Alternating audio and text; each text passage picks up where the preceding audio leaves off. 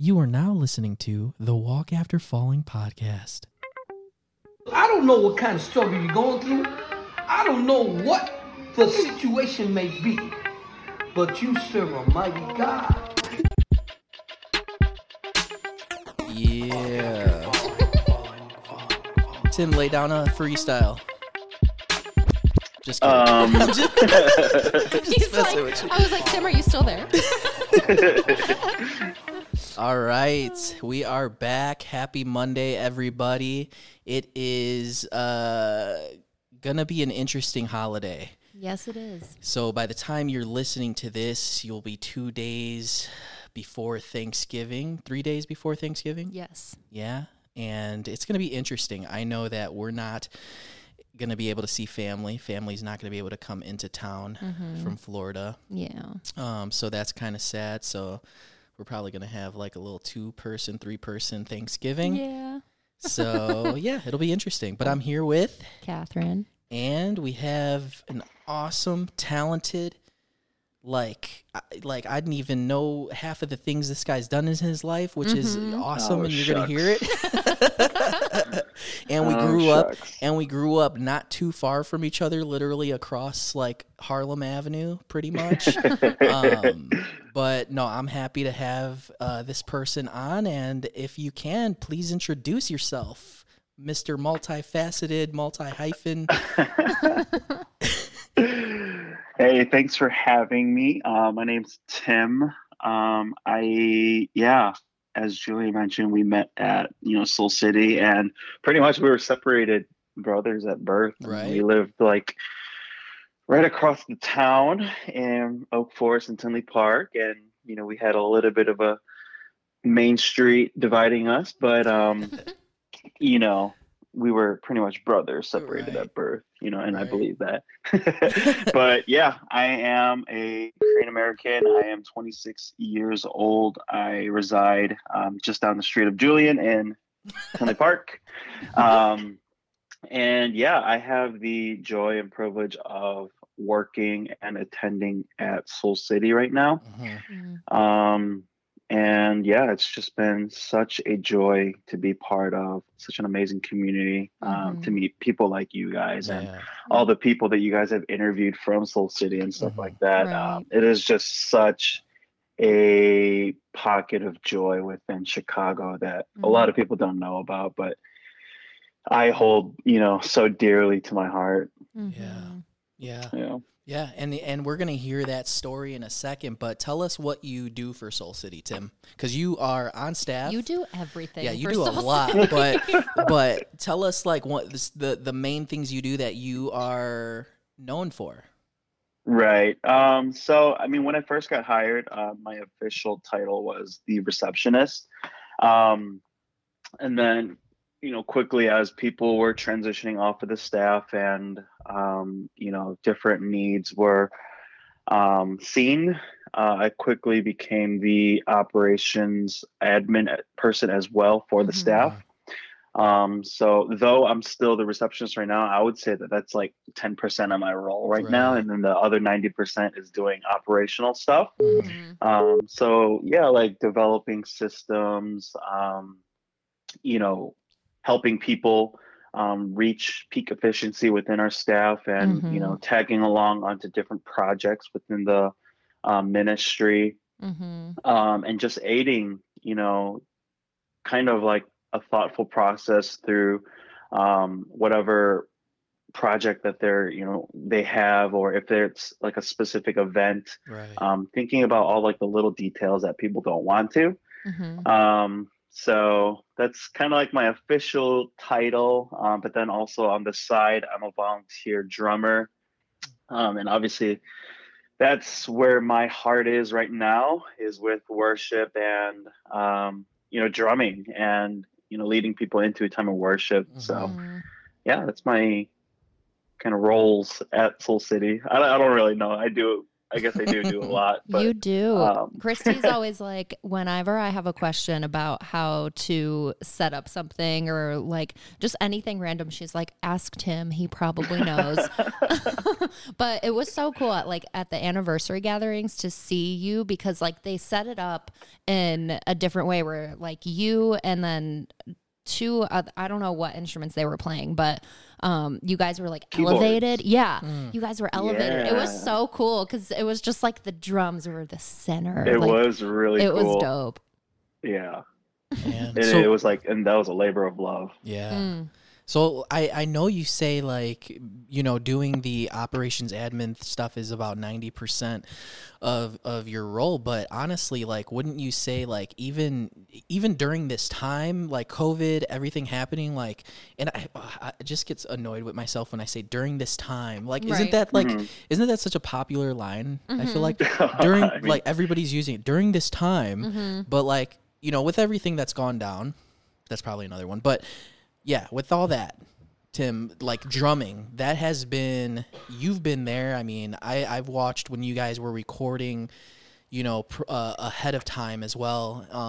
And I mean, like 10 songs, you know, that you guys were going to use. So like, talk to me a little bit about that role, like, cause that is something you're doing a lot as well too.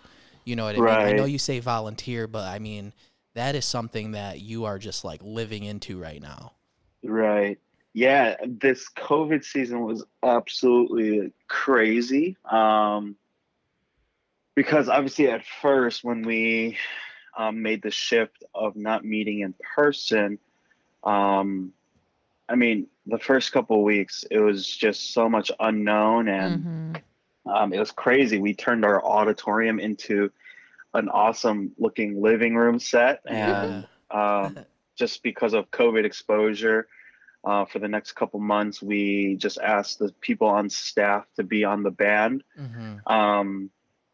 And yeah, it was so awesome to see how worship never ceased during this season. And if anything, it was just amplified, and it was just such a tremendous honor to be able to play the past like 8 or 9 months while people are watching online and stuff like that. It was obviously it's still really hard right now for me to just play in front of a camera. Right. But the biggest things that I've learned was these cameras are there to capture what's happening in the room at the moment. And we want what's happening at the moment in the room, we want that to happen in people's living rooms, in their bedrooms, wherever they're watching and whoever they're watching with. So very much so, this season it's stretched me beyond limits. Right. And especially during the racial awakening, where, you know, things were amplified like crazy. That's one thing that I noticed, is that our worship didn't end. Wow. And when our band, there was one set, I don't know why it took so long for me to realize, and a couple months into it, but there was one set where we were in a circle and we were all facing each other. And I was literally looking around, and you know, when I think of Soul City, I would think of it as a predominantly white church. Right. But in that circle, we had, you know, a Brazilian, we had 2 white guys, we had a Puerto Rican, we had, you know, an African American, we had an Asian. Wow. Like, we just had so many different races around that circle. And the crazy thing was that regardless of what we look like, regardless of who we are, like, we joined together to make one worship sound. Wow. And like, that will always resonate with me for the rest of my life. Is that, you know, regardless of whatever season that we're in, even moving forward when COVID is over, and I'm speaking that into existence. Absolutely. But even when COVID is over, like, our worship's going to increase even more, because like, it's going to give us something to celebrate. But in the meantime, right now, when people are feeling, you know, beat down and kind of hopeless. Our worship team, I take on that role of giving people hope, giving people something to rejoice about, and though it's hard, like to encourage them to sing about how good God is, regardless of the season that we're in, and to be able to acknowledge that. Yeah. I love that. I feel like you worship is like a big part of your life, and it's like I can like hear it in your voice too, like that's where your passion is and like where your heart is.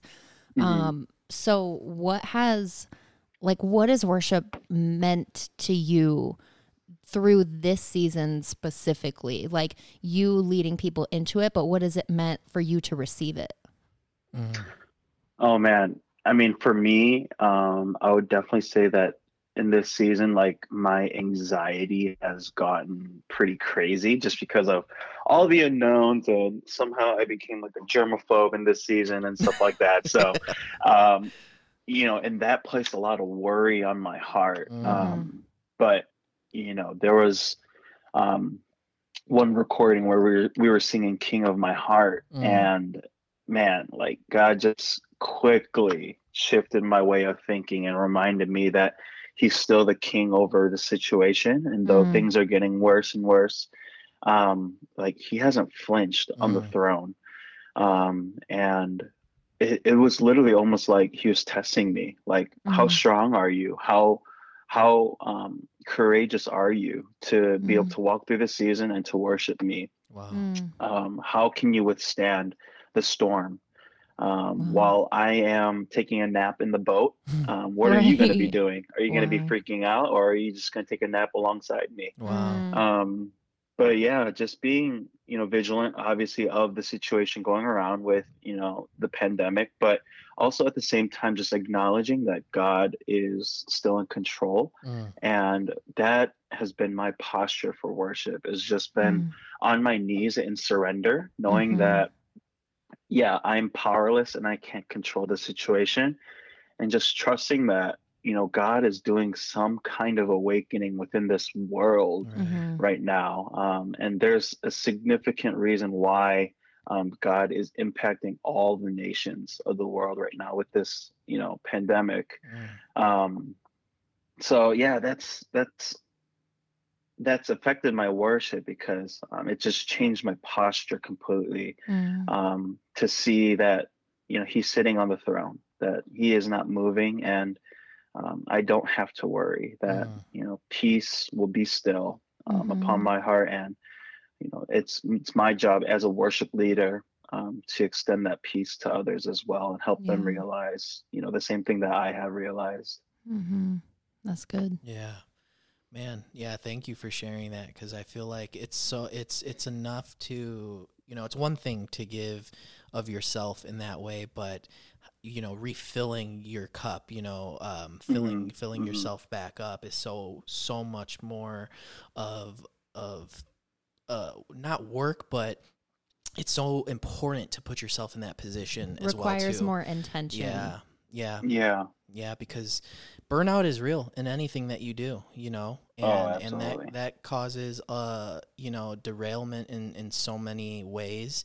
But we're thankful for you, because I mean, man, you kill it up there. Like when honestly, like, and just when we went back for the anniversary, and just like watching you up there on that little riser, man, that was awesome, and That's cool. and just killing it, man. So thank you for doing that, because you are touching lives, definitely. Thank you. Yeah. Thank you. I mean, that's all I care about is, and the skill that I have or whatever, that's literally all given by God. Yeah. Like, and that goes back to, when I first started playing drums, like I didn't take one drum lesson in my life. And I give all that credit to God. I just randomly sat behind a drum set and then started playing. Man. To see where I am now is absolutely blessing, and to see how God is using that, like seriously, that's only God. Yeah. Like only God can do that, and only God can lead me to where I am right now. But Definitely. I seriously appreciate that encouragement. Like the credit seriously goes all to like the other band members as well. Like we just feed off of each other's energy, and I think collectively as a band, I'm speaking on behalf of the band, you know, we have that kind of posture as well of just bringing the highest praise and wanting to bring hope to our community, and lifting up songs of adoration with our community. That's amazing. Yeah. So now that you mentioned that, you know, you never took a drum lesson in your life, and to see where you are now, let's fill in that gap for our listeners here. How did Tim Kim get from just sitting behind a drum set to now leading, you know, people during a pandemic in praise and worship? Yeah. How did you go from one to the other?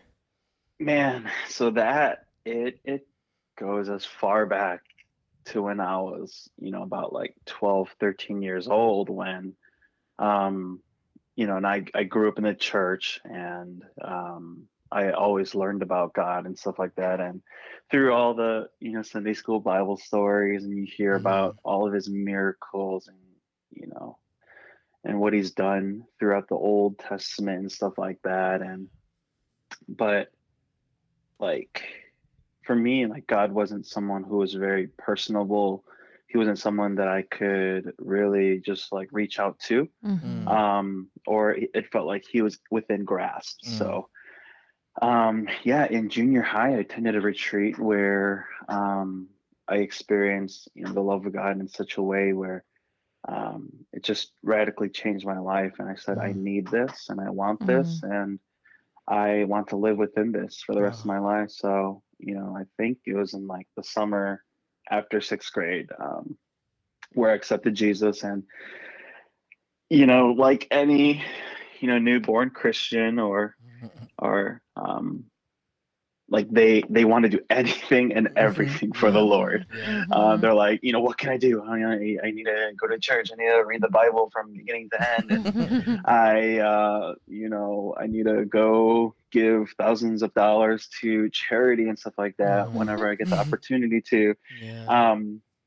But yeah, like God instilled upon my heart that he wanted me to, you know, serve within the church. So yeah, I joined our youth worship team, and there was a drummer in place, but within the next like year or year and a half, he actually stepped down from that position. So the drumming position became vacant. So yeah, and they were like, hey, you should play the drums. And I'm like, at first I was like, whoa, this is crazy. Like, I never thought I would play drums. I think drummers are so cool.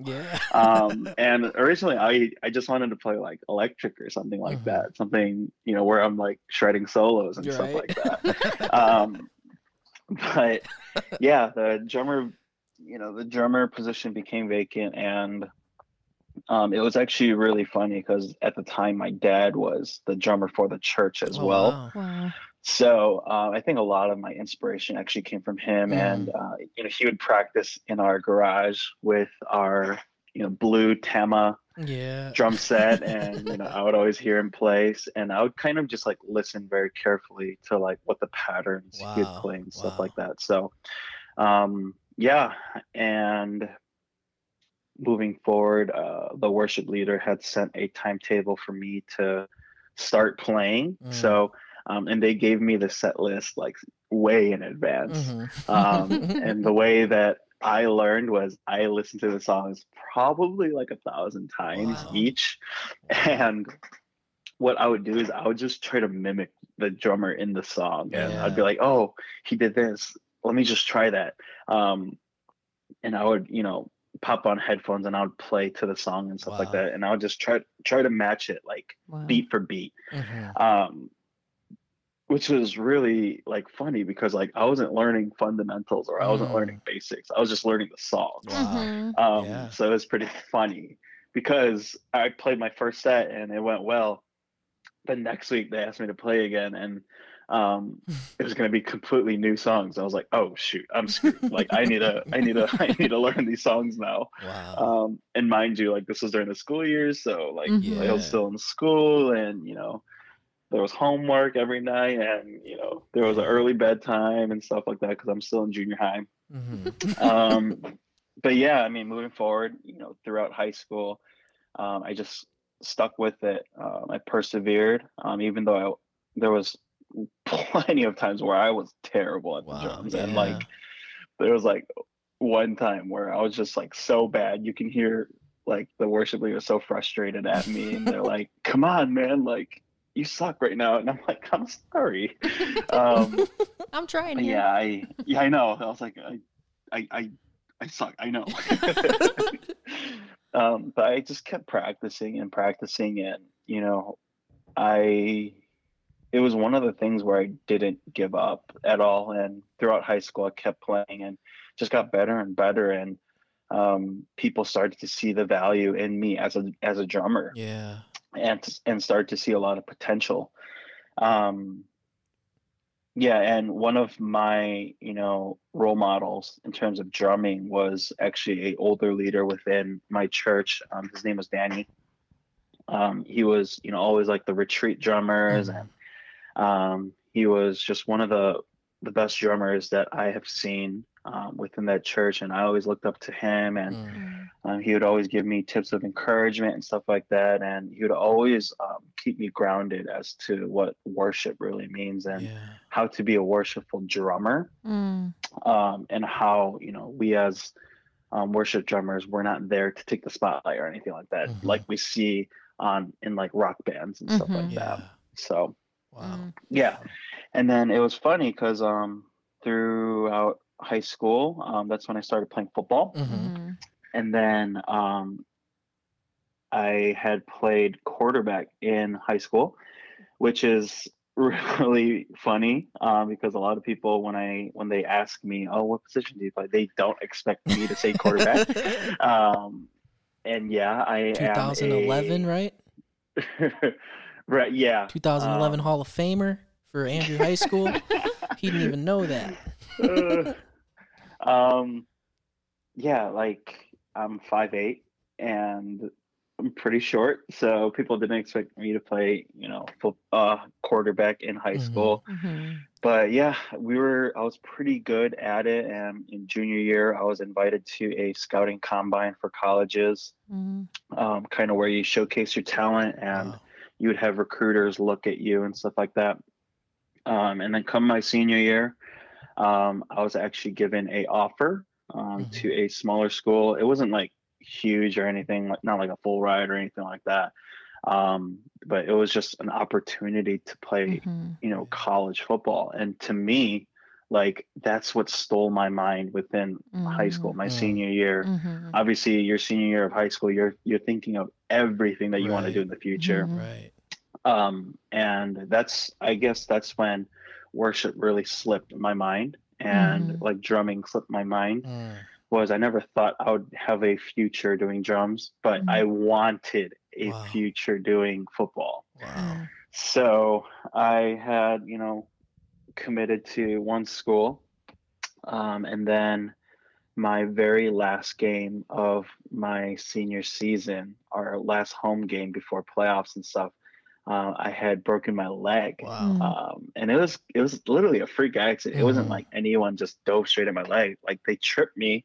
I stuck up my leg, and my leg broke, and it was just such a rare break. But I just remember like that's when like my world it seemed like it flipped upside down.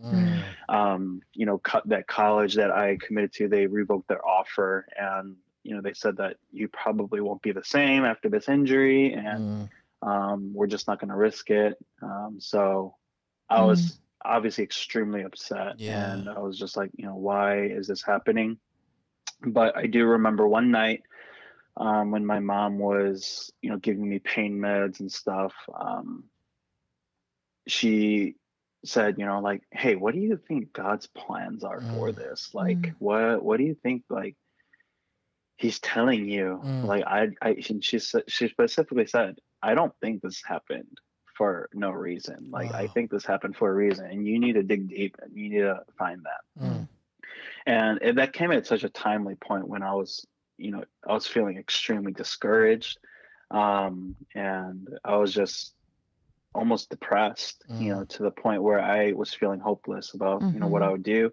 And, the doctors were telling me, oh, it's going to take at least a year for you to walk normally. And I was very just discouraged about that. And yeah, like one thing that remained constant through that season of my life was the church. Yeah.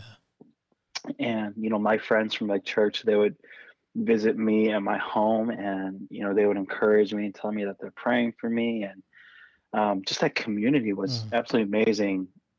So, yeah, I stayed within the church, and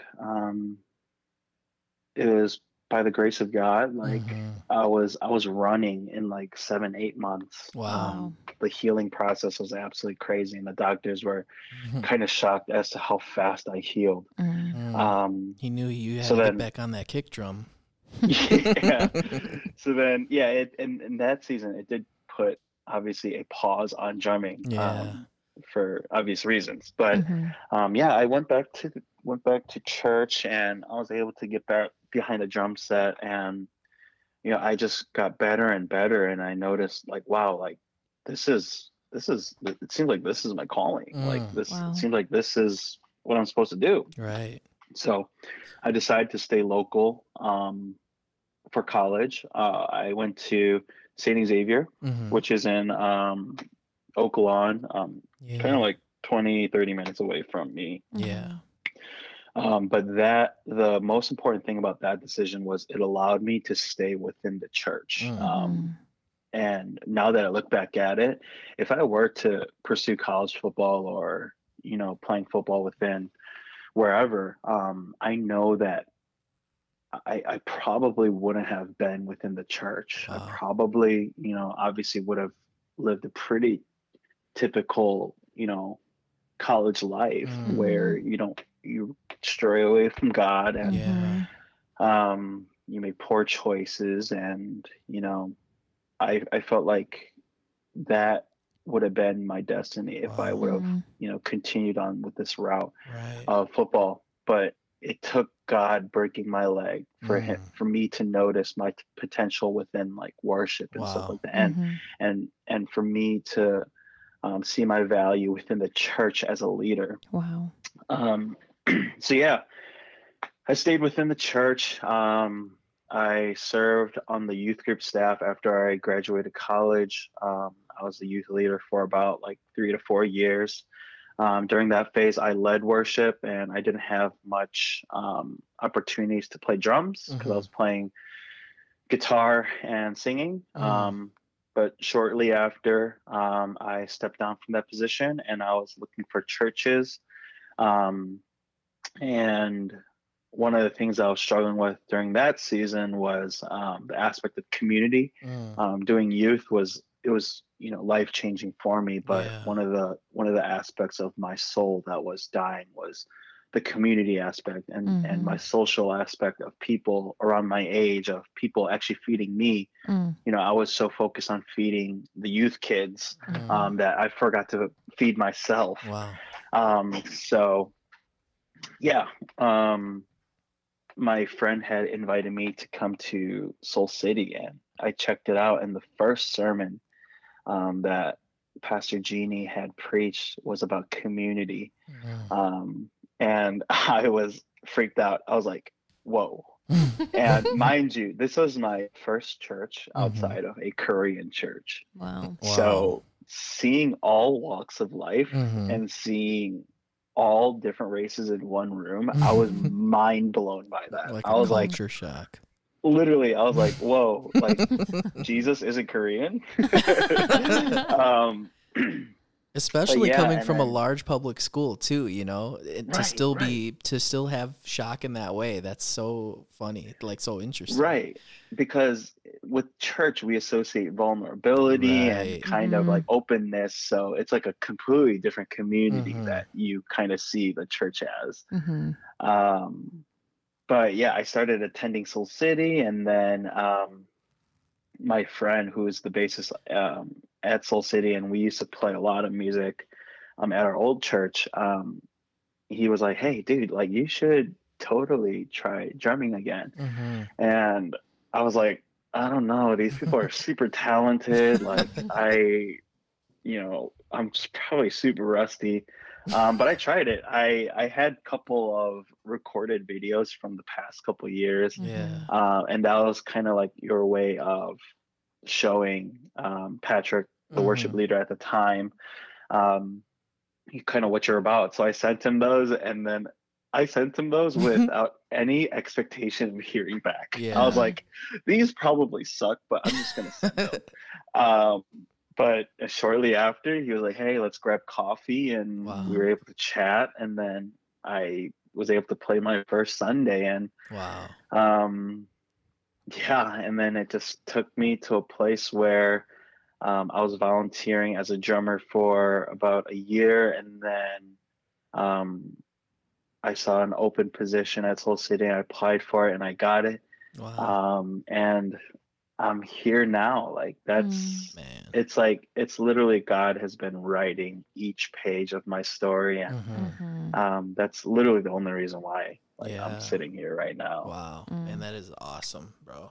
You It's know. like that. I kind of want to go back to when your mom asked you like what God is trying to tell you. Like, how did you receive that in that moment? Can you remember like how you received it? Like you're in pain, your dreams of football are probably quickly dissipating, like, Right.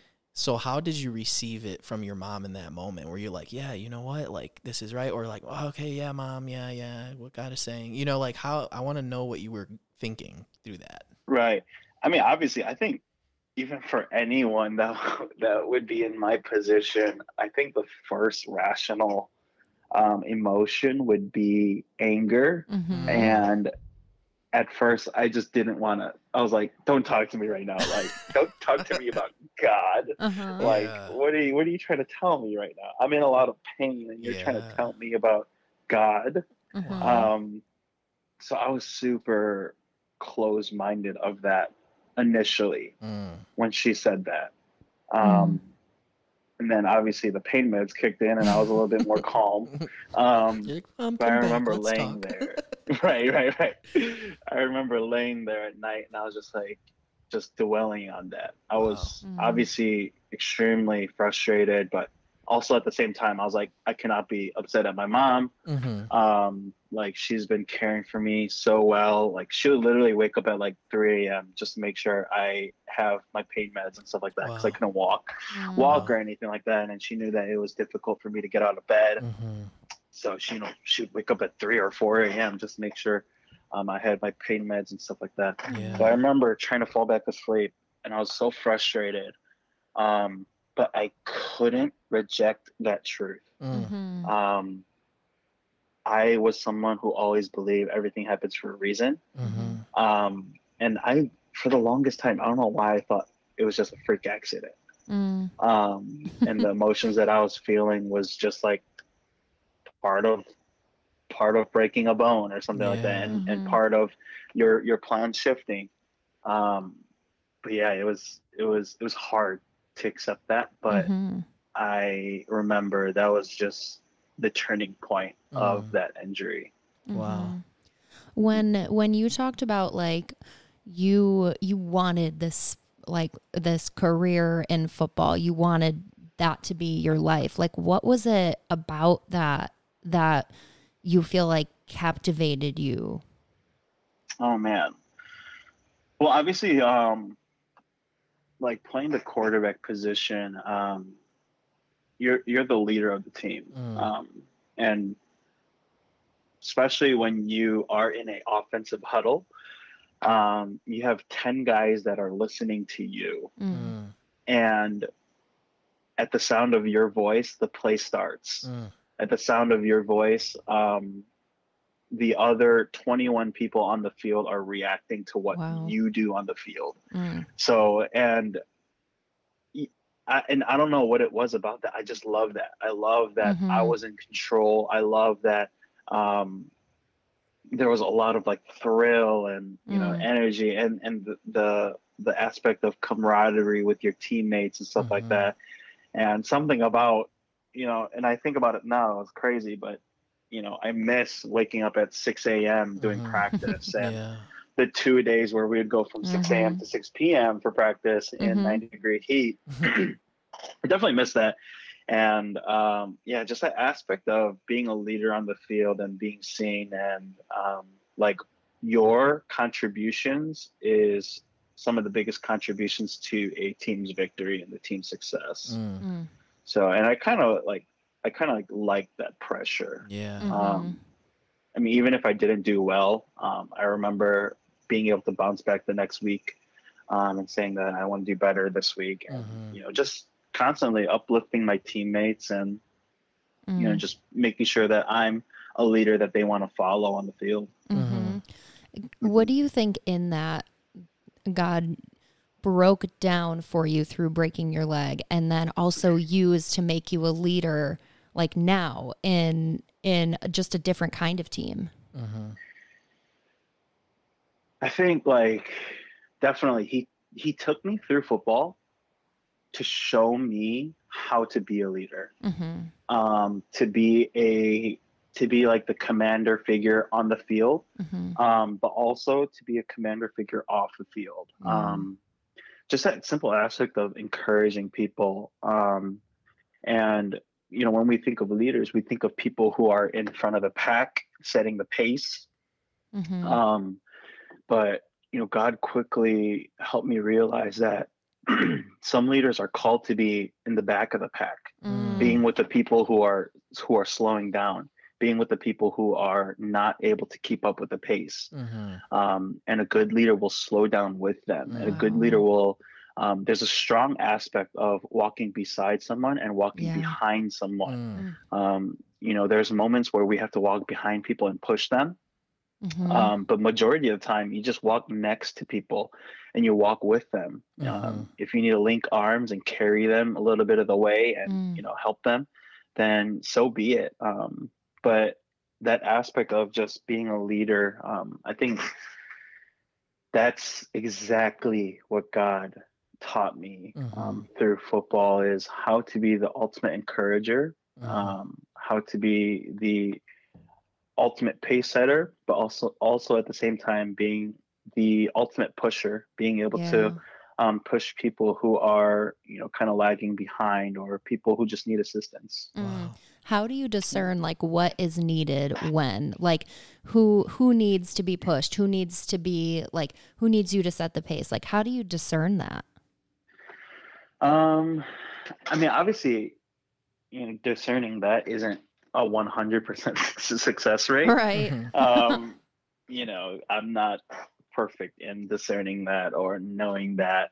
But I mean, you can tell when someone is, I think that's the main prayer that I pray is, God, give me your eyes, give me your ears, and give me your heart, to see the things that you would see, to hear the things that you would hear, to feel the things that you would feel.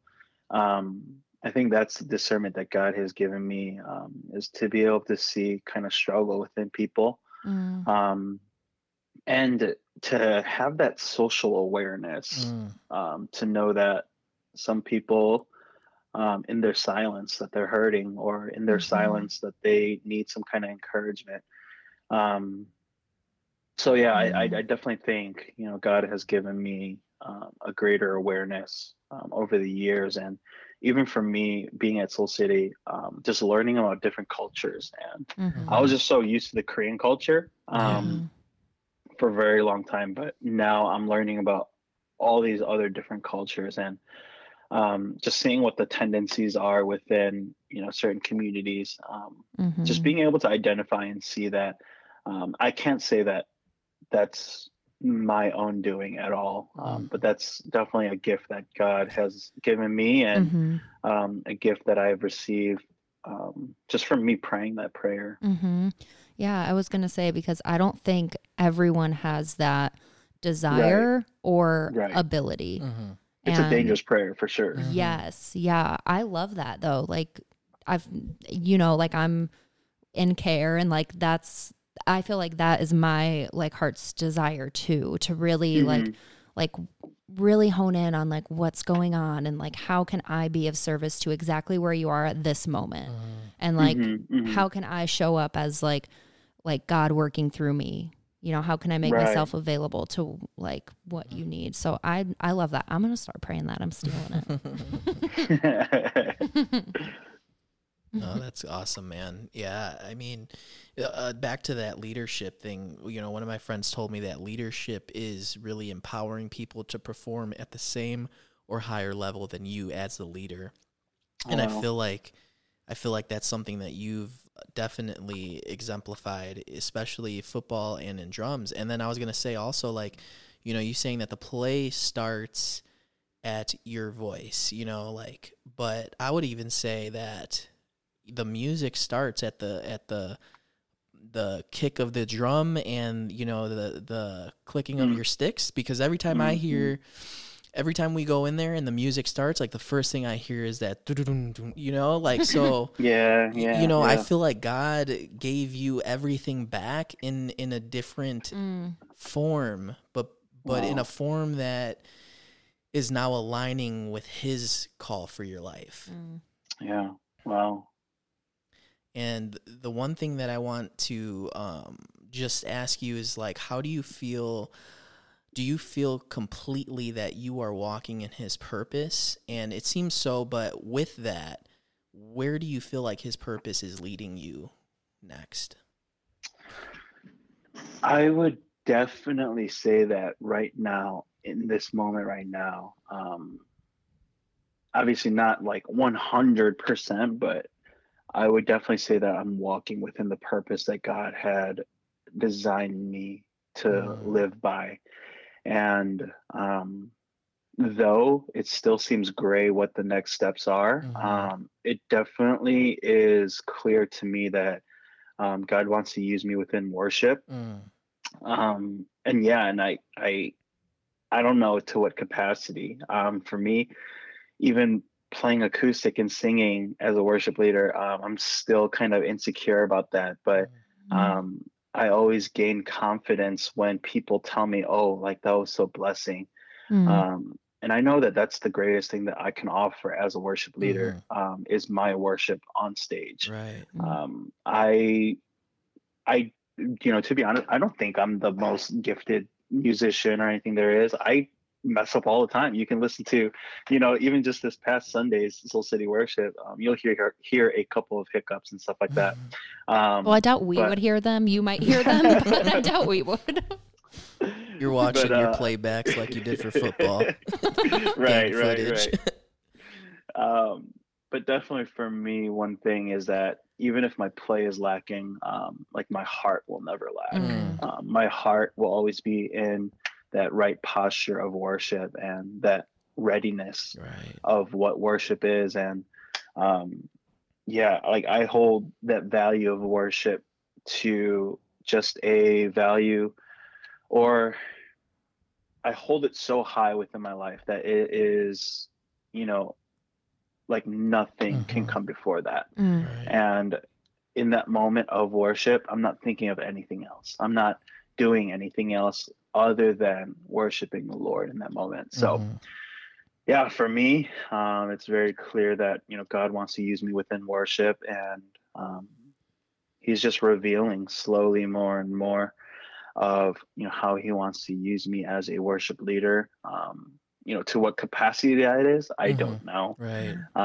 But like, that's just very clear to me that worship is definitely my calling. And, you know, for me, being able to be like a paid worship leader, or to say that worship leading is my career, I never thought that in a million years.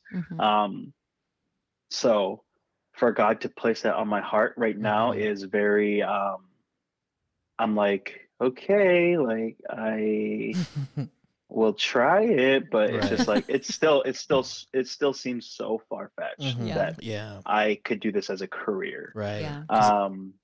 Right. Yeah. Well, I was going to say, I think there's a pattern on your life, and I don't know if you see it, but I feel like you mentioning that, you know, doing acoustic and leading and singing in that way is still something that's makes you nervous or uncomfortable. But, you know, it was the same thing with the drums. You know what I mean? And then you didn't really mention it too much, but wasn't it the same thing for stepping into the role of quarterback for you? Because that wasn't originally what you were going to be playing, right? Right. I was gonna play like a receiver or linebacker, and kind of completely opposite of quarterback. Right. And during our freshman year, the quarterback during that time, he had stepped down, so the quarterback position was vacant. I remember my coach was just watching us, and he was thinking, and then he saw me throw the ball once, and he was like, "Hey, throw it again," and I, bombed it. And he was like, "You're gonna play quarterback." And I'm like, Wow. "Are you serious?" Yeah. I was freaking out. I was like, "Dude, I just want to be like a complete bozo, and I just want to like tackle people and just run into people. I'm not, skillful enough to play quarterback, but let alone like, God had all that planned well in advance." Yeah. But I think that your strength is not putting, and this might sound backwards, but your strength, because I believe this is one, because when we put expectations on things, I feel like if we put expectations on people or things, we tend to feel failed. So I think your strength lies in the fact that you are so willing, and that you show up with a posture of surrender, and you're there to just be a part of the team. And in those two instances with the drumming and football, it seemed like somebody stepped down and there was a need. And because you had those qualities, you were willing, you had the surrender, and you had no expectations. You're just like, I'm going to fill the gap. I'm going to be the team player. And you became the leader.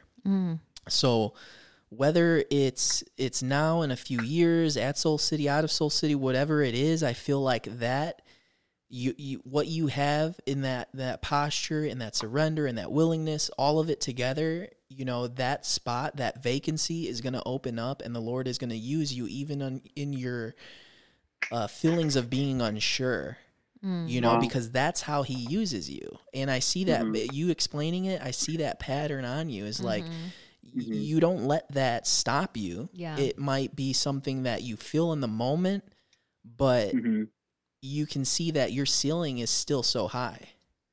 Yeah. Wow. Yeah, I think it's pretty crazy too. Like, even can I get an amen, this Tim? role? I'm just kidding. Amen, brother. Amen. I'm just kidding.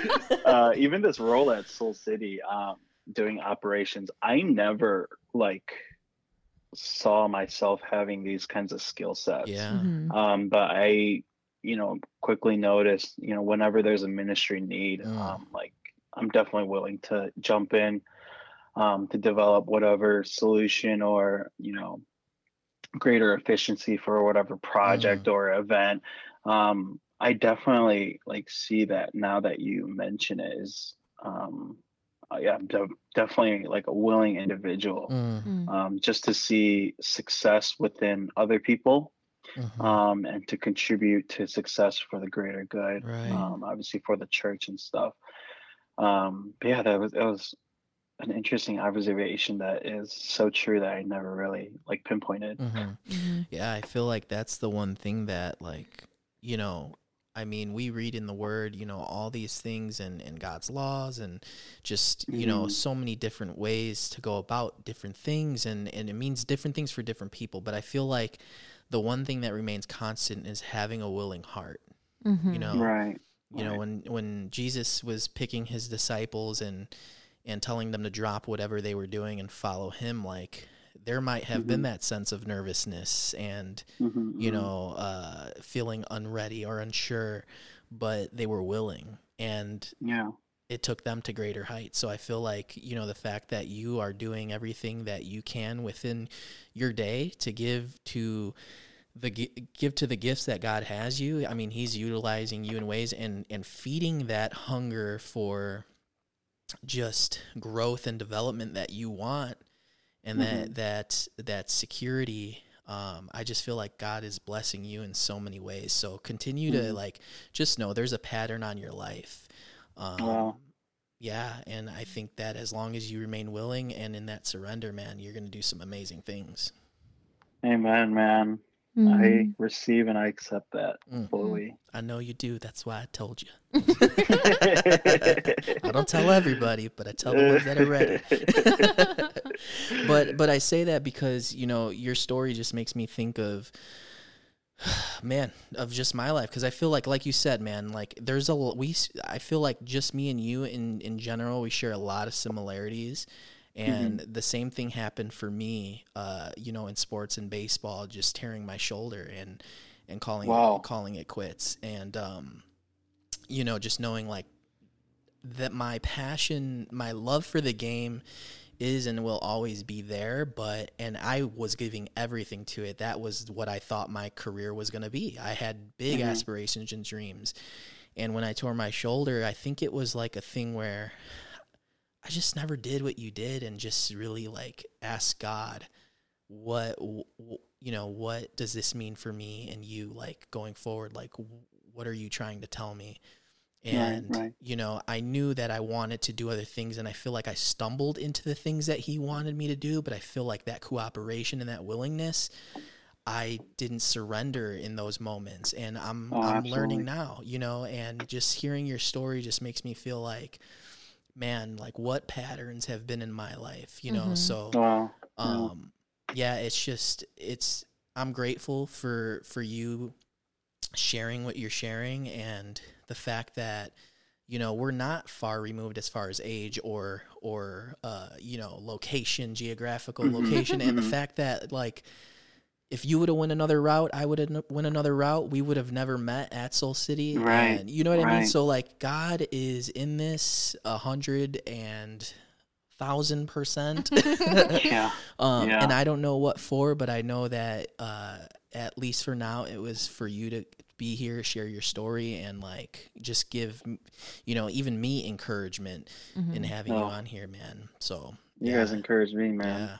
Yeah, keep going, man. Keep doing what you're doing, because it's not over yet. I mean, you know, who knows, man. You're gonna be doing some big things. I appreciate it, man. Absolutely.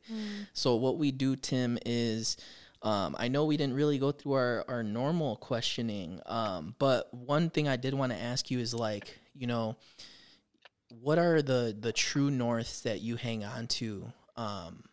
You know, what is that one thing that you are like, man, like even in my darkest hours, even when I feel pain inside or physically or whatever it may be, what are those things that you hold on to that you know are the promises of God over your life? It's just acknowledging, knowing that God's goodness is always for me and with me, and always beside me, and it's going, you know, in front of me, well beyond me, and through every season. And it's so crazy, like that song "Goodness of God." Whenever I turn it on, literally it makes me so tender each time, because every time I listen to it, I think of when I was feeling so depressed within my room, when I was you know, I had my broken leg and feeling so hopeless.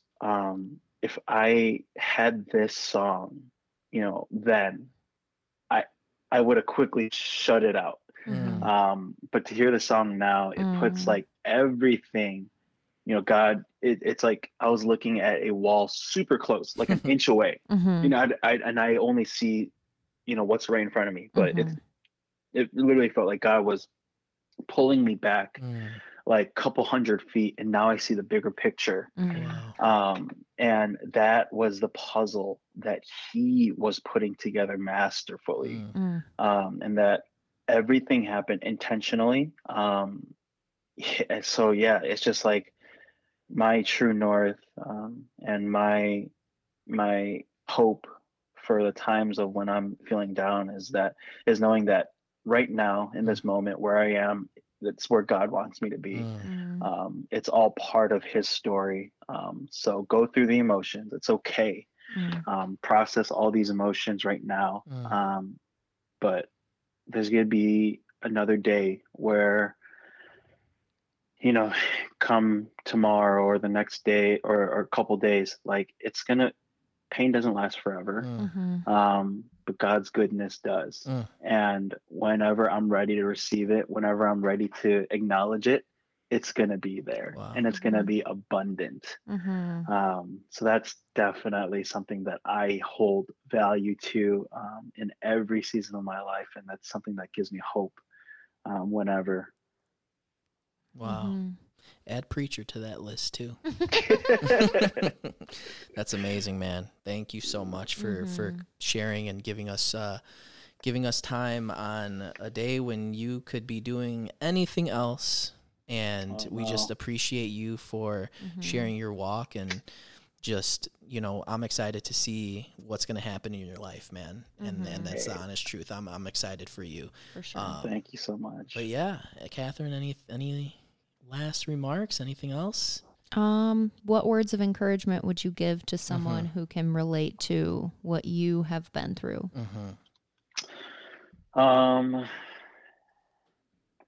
I think for me, it's always the joy comes in the morning.